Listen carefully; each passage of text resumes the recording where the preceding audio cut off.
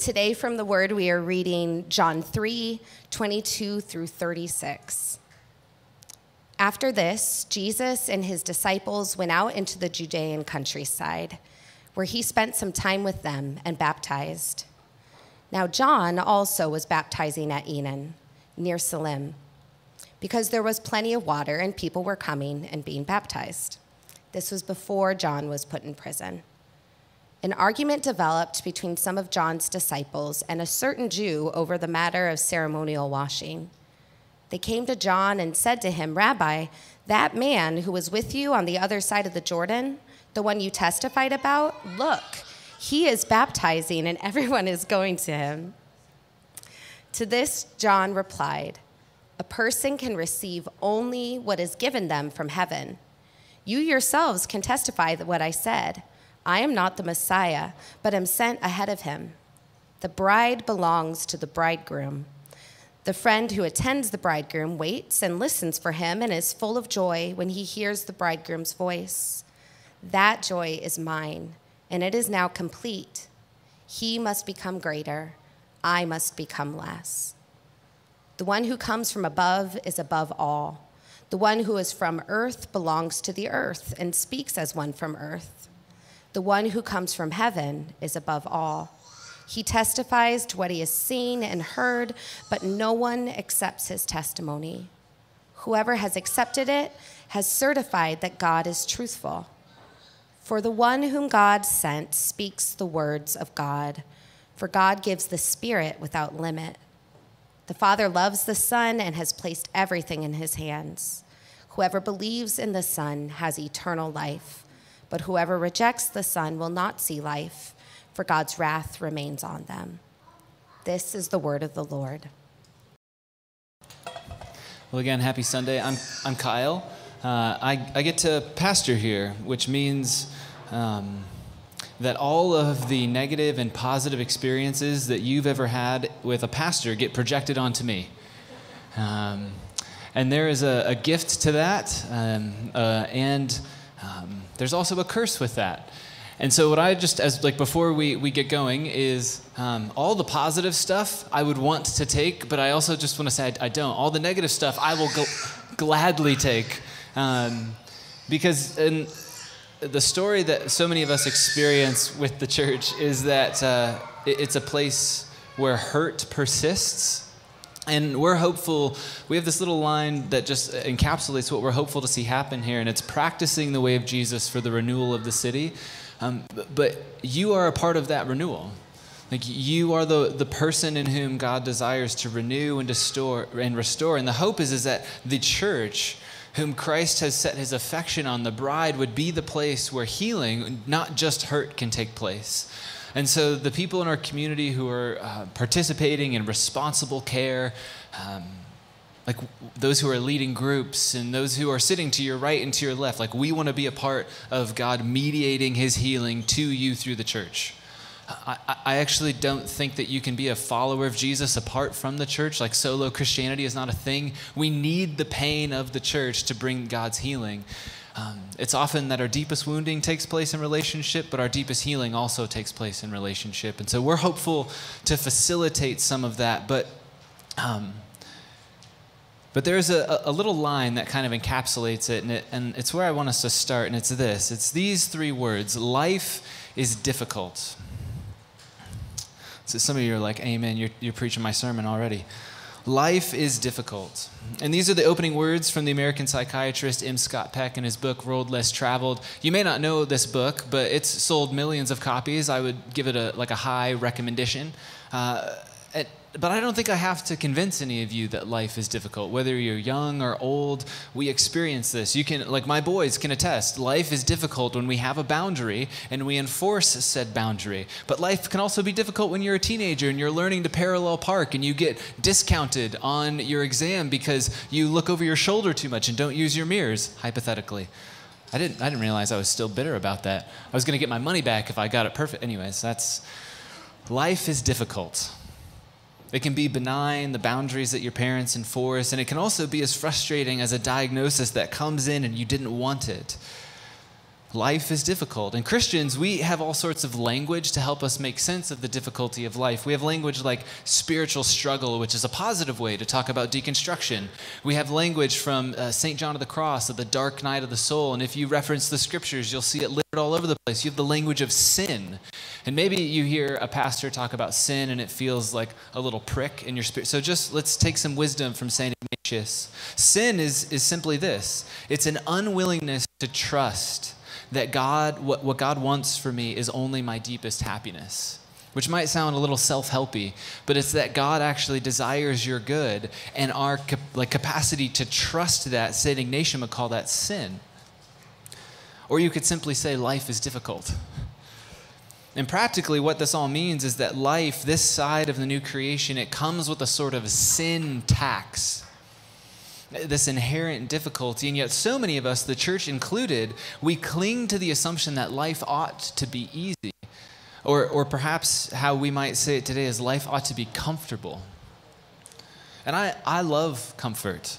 I'll just be honest with you, it is delightful. I am a fan of comfort. And I don't think that Jesus is like in the heavens before the Father pleading the case of discomfort for the church. No, actually, he is called the Comforter. Like the Spirit is given to us to bring comfort. So it's not as though it's like you have to be whipping yourself in the name of Jesus, asceticism, or that's not following Jesus. No, like God is he wants to enter into that. And yet, we have this assumption that life ought to be this way. Well, Peck goes on to round out his observation on difficulty to say this. He says, once we truly know that life is difficult, once we truly understand and accept it, then life is no longer difficult. And that doesn't mean that difficulty evaporates because we've named it. It's not some sort of reverse name it and claim it kind of a thing, like, oh, I name this difficulty, therefore in the name of Jesus be gone. No, the key is acceptance. And yet what I want us to see here is acceptance is not the goal. Living is the goal. Life is actually the goal of acceptance. It's living with, not against the grain of difficulty. Because we often have little to no ability to change the circumstances in us or around us. But we can relate to those circumstances in a way that leads to life rather than diminishing, halting, or fragmenting life. We don't have to be consumed by that difficulty. And I think that John is here today in our gospel text to kind of rattle our assumptions about the oughts of life, that life ought to be comfortable. He's here to rattle those assumptions. And John the Baptist is going to go so far as to invite us to embrace or to accept the difficulty as a pathway to truth and to joy itself. And so really all we're doing is we're just going to work our way through the text bit by bit to see what the Spirit might want to draw out in us. And so if you're here for the first time or you're online joining in, welcome to church. Welcome to the Gospel according to John. And if you're new-ish to the teachings of Jesus, or the Gospels more broadly, or it's just been a long time since you've been hanging out in John, I would do well to make this disclaimer about the Gospel according to John. John has an agenda. He's going to say at the very end of the Gospel that he wants us to see and believe that Jesus is the Messiah. So John straight up has an agenda. And you might be tempted to distrust John because he has an agenda, but let me just encourage you, he's letting you know. He's laying it all out there. John has an agenda. I don't think it's nefarious. I think it's quite sincere. John wants us to consider and respond to Jesus on Jesus' terms, which means that we might have to suspend judgment for a moment. We might have to press pause on how we think Jesus ought to be in order to actually hear from Jesus himself. And to help us to that end, John is going to weave together, stack on top. He's going to connect these broad themes and stories about light and dark and night and day and wind and water, seeing and hearing, all of these things that are centered around Jesus so that we might consider and then respond to Jesus amid the difficulty of life. For example, If you were here this past week, or if you're well versed in the gospel according to John, at the beginning of John 3, we encountered this conversation with this guy named Nicodemus. And Nicodemus is this esteemed religious elite. Jesus will go so far as to call him that's the direct article, the teacher of Israel. And this man, who is the teacher of Israel, he comes to Jesus by night. John's playing with this theme of light and darkness. So Nicodemus comes at night.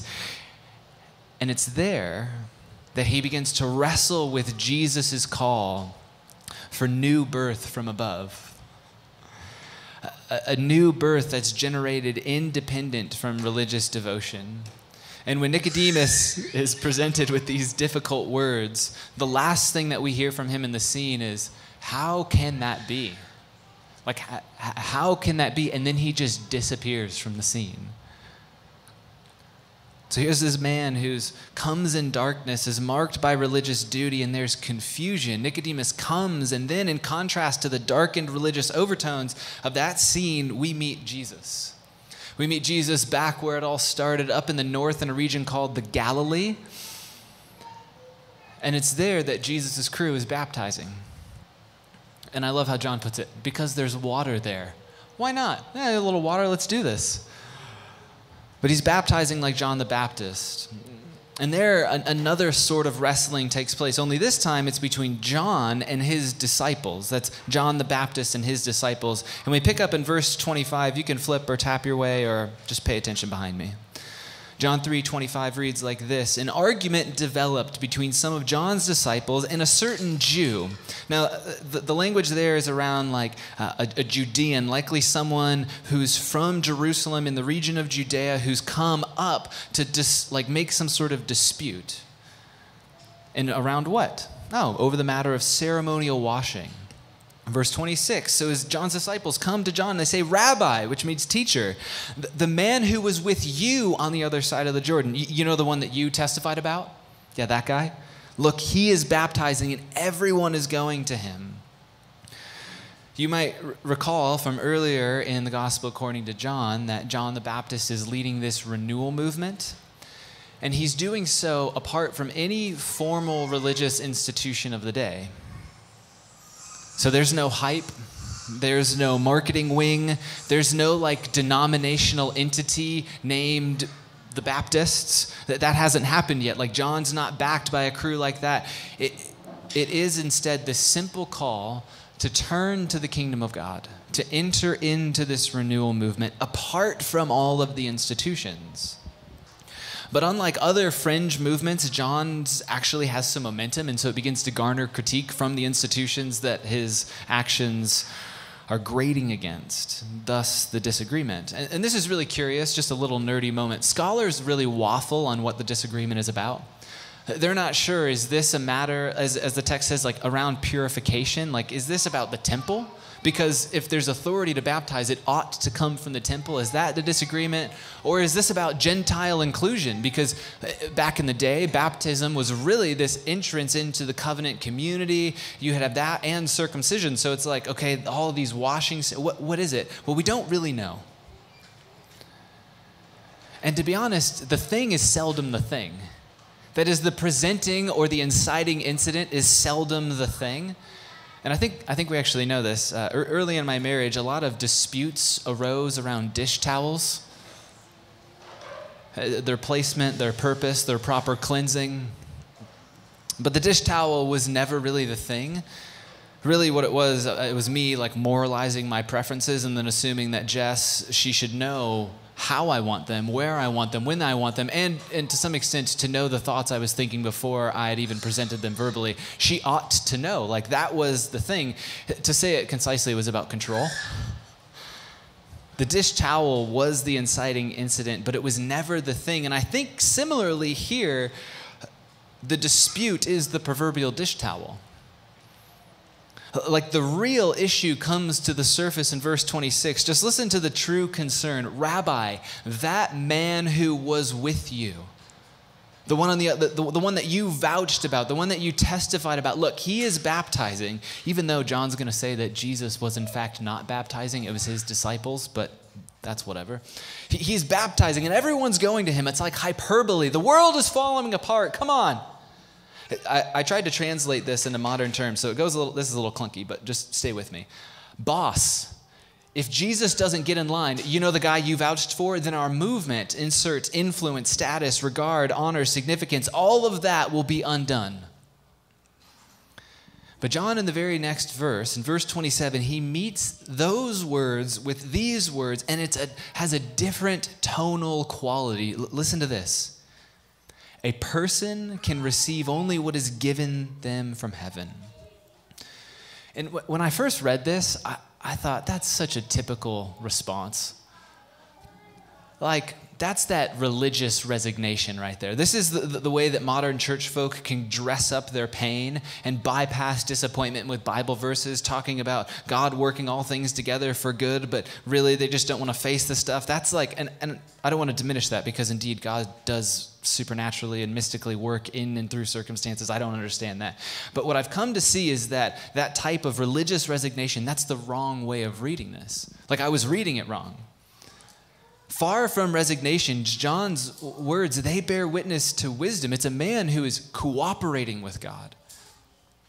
Someone who's accepting the difficulty, who's embracing the loss. And to see what I mean, let's just double back to the disciples' initial complaint. In essence, the disciples are saying, Rabbi, like, this shouldn't be the case. Because at the beginning of John's gospel, we see that Jesus is counted among those with John the Baptist. Now, there's some teachers, a teacher who goes by the name of Ray Vander Laan, maybe you've heard of him, maybe you haven't. Ray thinks that Jesus was John's disciple. In other words, Ray thinks that John was Jesus' rabbi, which complicates matters for sure, but it also makes sense of some of the relational tension, especially among John's disciples, because now Jesus, the former student, has surpassed the teacher. But whatever the relationship between Jesus and John may be, it's clear that something like a sort of sadness is bubbling up in the disciples.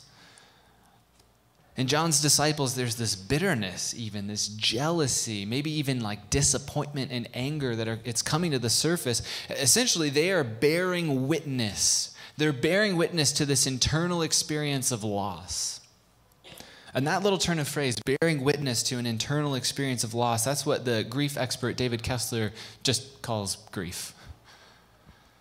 Getting what's on the inside out. And grief is not just this like part by part thing that you work through, that, you know, this gal Kubler-Ross designs a thing. It's not a stage, it's like a bird's nest. It's messy and gross. And that seems to be what's taking place. And I want us to just linger here, because I think that John's disciples have a gift to give us, namely a window into our own grief. So that word grief is like a junk drawer for the past 3 years, depending on whatever community you were a part of or where you are, and so I'm not trying to like chock that word full of all those past experiences. You know what they are. But for us to linger here is in some sense to face those things. And then when we bring the scriptures to it, it gets even more complicated, because it's easy to come to the Bible and passages like this and consider them part of the collection of moral stories that inspire greater devotion to Jesus. After all, isn't that what the scriptures are supposed to be? And that is a part of it. The scriptures are moral stories. They have implications on good and bad, right and wrong, and they are meant to move us in our devotion to Jesus, but that's not all they are. The scriptures are this complex collection of stories within the lives of people, like real people who are trying to live their lives before and with the Creator God. People like John's disciples. See, the scriptures bear witness to humanity's existence before God, the beautiful and the broken bits. See, the scriptures are far more beautiful and complex than we often give them credit, but if we reduce them down to moral bits meant to lead me to devotion, we won't see the grief that's embedded in this. Just consider where we met these men. We meet them in a massive transition. All the momentum, all the fanfare, all of their significance is under threat because there's something about Jesus that's drawing the people away from their movement to himself. And where once it was John's call to come and repent that drew the people, now it's Jesus' call to turn to the kingdom, to be born from above. That's what's garnering momentum. And what do? Well, they discharge their pain as complaint. I so relate to this. I think I have like a master's in complaining. I am just so adept at getting that pain out in that manner. But this is what they do, so I don't want to moralize it. They just complain, and I think that's the inflection point for us. Like, consider your last transition. Maybe you're in one right now. It could be relationally, it could be vocationally, it could very well be your physical location. You moved from one spot to another. You added to your family. You subtracted from your family. Like, whatever that transition, just consider it for a moment. What did you do with the frustration? What did you do with the pain? What did you do with like that felt sense of loss? If we're honest, we don't like pain, like we don't want the difficulty. Anytime I've walked through a season of intense confusion, and I generally just don't want it, I will literally say, I recognize this is happening, and I don't want this to be happening. Instead, what I want to do is I want to skate over the surface of my pain. I want to reframe it as insignificant. I'm really good at reframing stuff. Like if you have this is why I can say bring your hard stuff, because somehow I'm like the silver linings. They just keep coming. And I'm not saying that's a healthy coping strategy for me, but for you it can be a gift. So let's just take my emotional unhealth and allow it to be released for your healing. Yes and amen. But I actually don't want to just skate over the surface of that. But in the midst of it, I often bypass rather than embrace the difficulty. And my guess is that many of you, that you do a similar type of thing. And this is why we're lingering here. Like, what if, just go here with me. What if following Jesus was about more than some sort of eternal security in the heavens? What if following Jesus was about the power of heaven breaking into this present moment to release healing to those who are broken? What if that's what life with Jesus was about? And then you got to tell your story of God's healing through a community of faith as a gift to your neighbor. You didn't have to like sway them or have some sort of agenda. You could just display the love of God in Christ through community, invite them into that. Like, oh, that feels like something like refreshment. See, there's a different way to attend to the difficulty than discharging our pain and complaint. And sometimes it just feels good. And I don't know, maybe there needs to be somebody with whom you, like, maybe it's a professional, like a therapist, or maybe it's just a friend who you just need to be able to vent. But that cannot be the end. Like, we have to have a better way to discharge our pain than complaint, period. And this is where John the Baptist comes in. Because somehow John the Baptist can meet the same moment of loss and disappointment and yet not be given over to complaint. How does he do it? Well, this is, I think, part of it. There's the author of Man's Search for Meaning, Viktor Frankl, the Holocaust survivor, and he said this. It's this great little one-liner. He says, "Those who have a why to live can bear with almost any how." Those who have a why to live can bear with almost any how. It's like there's a deep rootedness in John the Baptist. Just listen to his why, picking up in verse 27. Griffin just said I'm taking really long. Sorry, buddy. Oh. It's only 19 minutes, son. A person can receive only what is given them from heaven. You yourselves can testify that I said, I'm not the Messiah, but I am sent ahead of him. The bride belongs to the bridegroom. The friend who tends to the bridegroom waits and listens for him, and it is full of joy when he hears the bridegroom's voice. That joy is mine, and it is now complete. He must become greater, and I must become less. I've heard so many sermons on verse 30. He must become greater, I must become less. And they all kind of boil down to like some sort of self-deprecating mantra.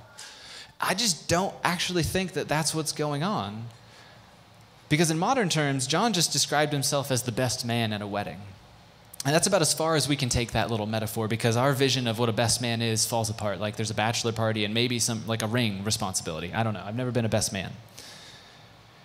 But in Jesus' day, weddings would last days, if not weeks. And the best man had a kind of a curious role in the wedding, because on the first night of the wedding, there would be a reserved space for the bride and groom to set their seal on the wedding, if you will.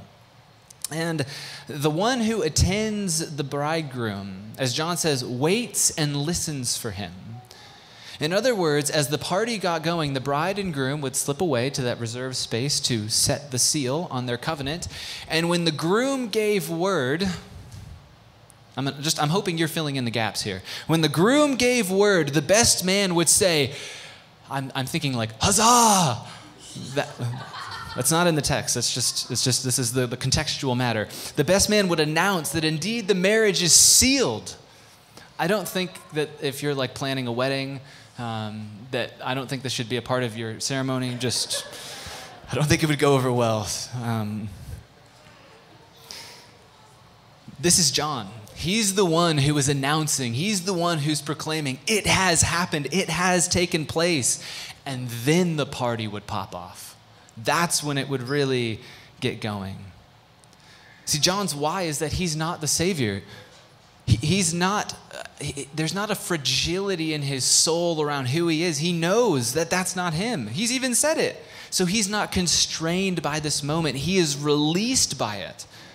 See, if your life is contingent on your performance, whether it is your religious performance, your professional performance, your interpersonal performance, whatever it might be, if your life is contingent on your performance, difficulty will consume you because it will make up your identity.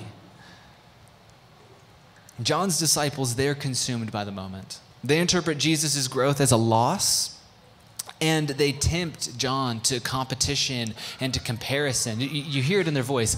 The man you vouched for, the one that you testified about, that guy. But to what end do they tempt him to competition and comparison? Like, is John supposed to just tell Jesus off like schoolyard scuffle? Get in his face? Or in modern terms, is Jesus supposed to write or John is going to write like a scathing review of Jesus' ministry? He's going to like throw shade on Reddit. What is Jesus to do here? What is John to do here? See, rather than embrace the difficulty and see the possibility for joy, John's disciples, they aim themselves at despair. And here's how I'm getting to despair, because the data is pretty clear that comparison is itself a thief of joy. My guess is you've heard that line time and time again. Comparison is a thief of joy. See, comparison centers your story and it distances you from others. It crowds out celebration. It ultimately suffocates joy. And joy is a relational reality. Joy is a relational response to the living God.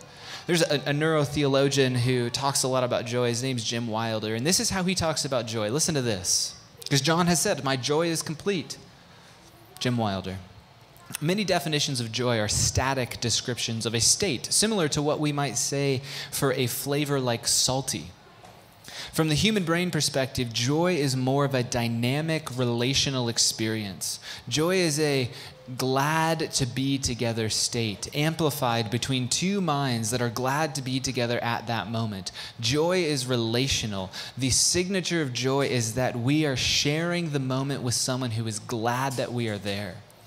In short, joy is a relational experience of gladness. This is why I will periodically have us do the really awkward thing of looking at another person left eye to left eye, because in your neurochemistry, like in your brain, that's where those things are connecting. It actually says, I see you. And I want to be with you. And then you don't just fake joy, like you're interpreting the nonverbals. Like you think of a moment that you're glad, and then you project that into that relational space, and joy lights up. It's like the relational circuits in your brain turn on, because joy is a relational experience of gladness. This is what John is experiencing with Jesus. But competition and comparison, they undercut joy because they objectify and they dismantle relationships. See, competition and comparison can feel like a type of safety, but it is a self-protection. It's actually the opposite of something that will bring the life we want, because it holds others off at bay. In the end, we're left with something like despair. Just look to social media. It is drowning kids in social comparison that they can never win. And it's not just youth, it's us. And that is the seedbed for despair. There's the Christian mystic Thomas Merton who has this definition of despair that is haunting, and so I wanted to share it with you. Despair is the absolute extreme of self-love. It is reached when a person deliberately turns his or her back on all help from anyone else in order to taste, and listen to this line, church, the rotten luxury of knowing himself to be lost. John refuses despair. And I think it is a refusal. And then he challenges his disciples, and by extension, you and me, to receive the difficulty of the pain, the diagnosis, the breakup, the loss, as a place to turn toward, not away from Jesus. And this doesn't mean that we're okay with whatever the thing is that elicits the disappointment. We don't have to be okay with it. We can name it that it sucks, that it is whatever. Maybe we discharge that complaint, but we then move through that and we say, and this is reality, so what am I to do?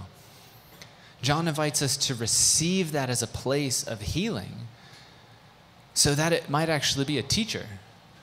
We could learn from it in the company of Jesus. Just listen as John goes on as we make our way to closing here. Verse 31, the one who comes from above is above all. The one who is from the earth belongs to the earth, and he speaks as one from the earth. The one who comes from heaven is above all. He testifies to what he has seen and heard, but no one accepts his testimony. Whoever has accepted it has certified that God is truthful. And I love how Eugene Peterson kind of paraphrases the next few verses. So just listen to this. This is from the Message. This is picking up in verse 34. The one that God sent speaks God's words. And don't think he rations out the Spirit in bits and pieces. No, the Father loves the Son extravagantly, and he turned everything over to him so he could give it away, a lavish distribution of gifts. That is why whoever accepts and trusts the Son gets in on everything. Life complete and forever. And that is also why the person who avoids and distrusts the Son is in the dark and doesn't see life. All he experiences of God is darkness, and an angry darkness at that. See, what's on the line for John is the difference between life and death, light and darkness. And it's not just that it's for him. He's pointing at the reality of the kingdom of God breaking in, and he's saying that Jesus is the one who has consummated that. He's brought it together. And it seems as though difficulty is a part of it. And embracing difficulty invites us to reckon with reality, that sin tax, to reckon with reality, or as John claims it in verse 33, to kind of put our stamp of approval on the truth. Who is Jesus? So when we turn to Jesus, we actually get the relational experience of gladness in the midst of frustration. Spoiler alert, Jesus is going to point his whole life at the cross. In Mark, he'll say, if you want to follow me, pick up your cross. In other words, deny yourself. If you seek to hold on to your life, you'll lose it. But if you give your life away, you'll actually gain it. In other words, there is a type of inversion of how we see life, that difficulty can be transformed into something like delight. Embracing difficulty invites us to reckon with reality, to like reckon with truth.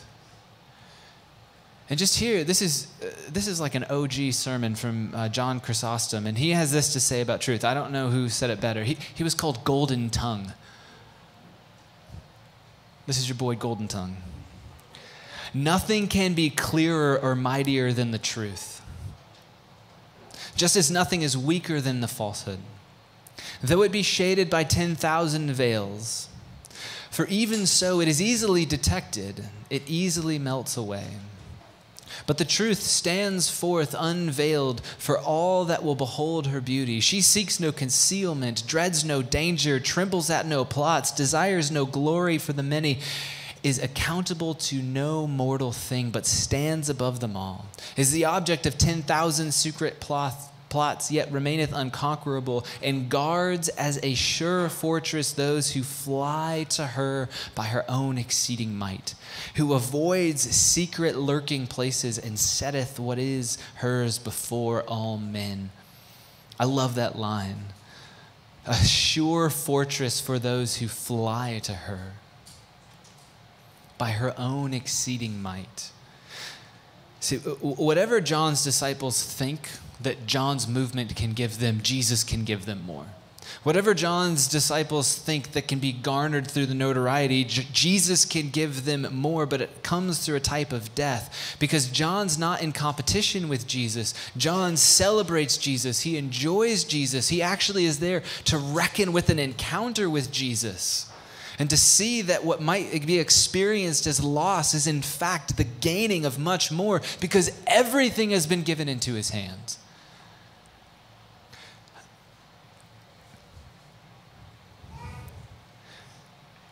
The philosopher James K. Smith has this to say on the matter.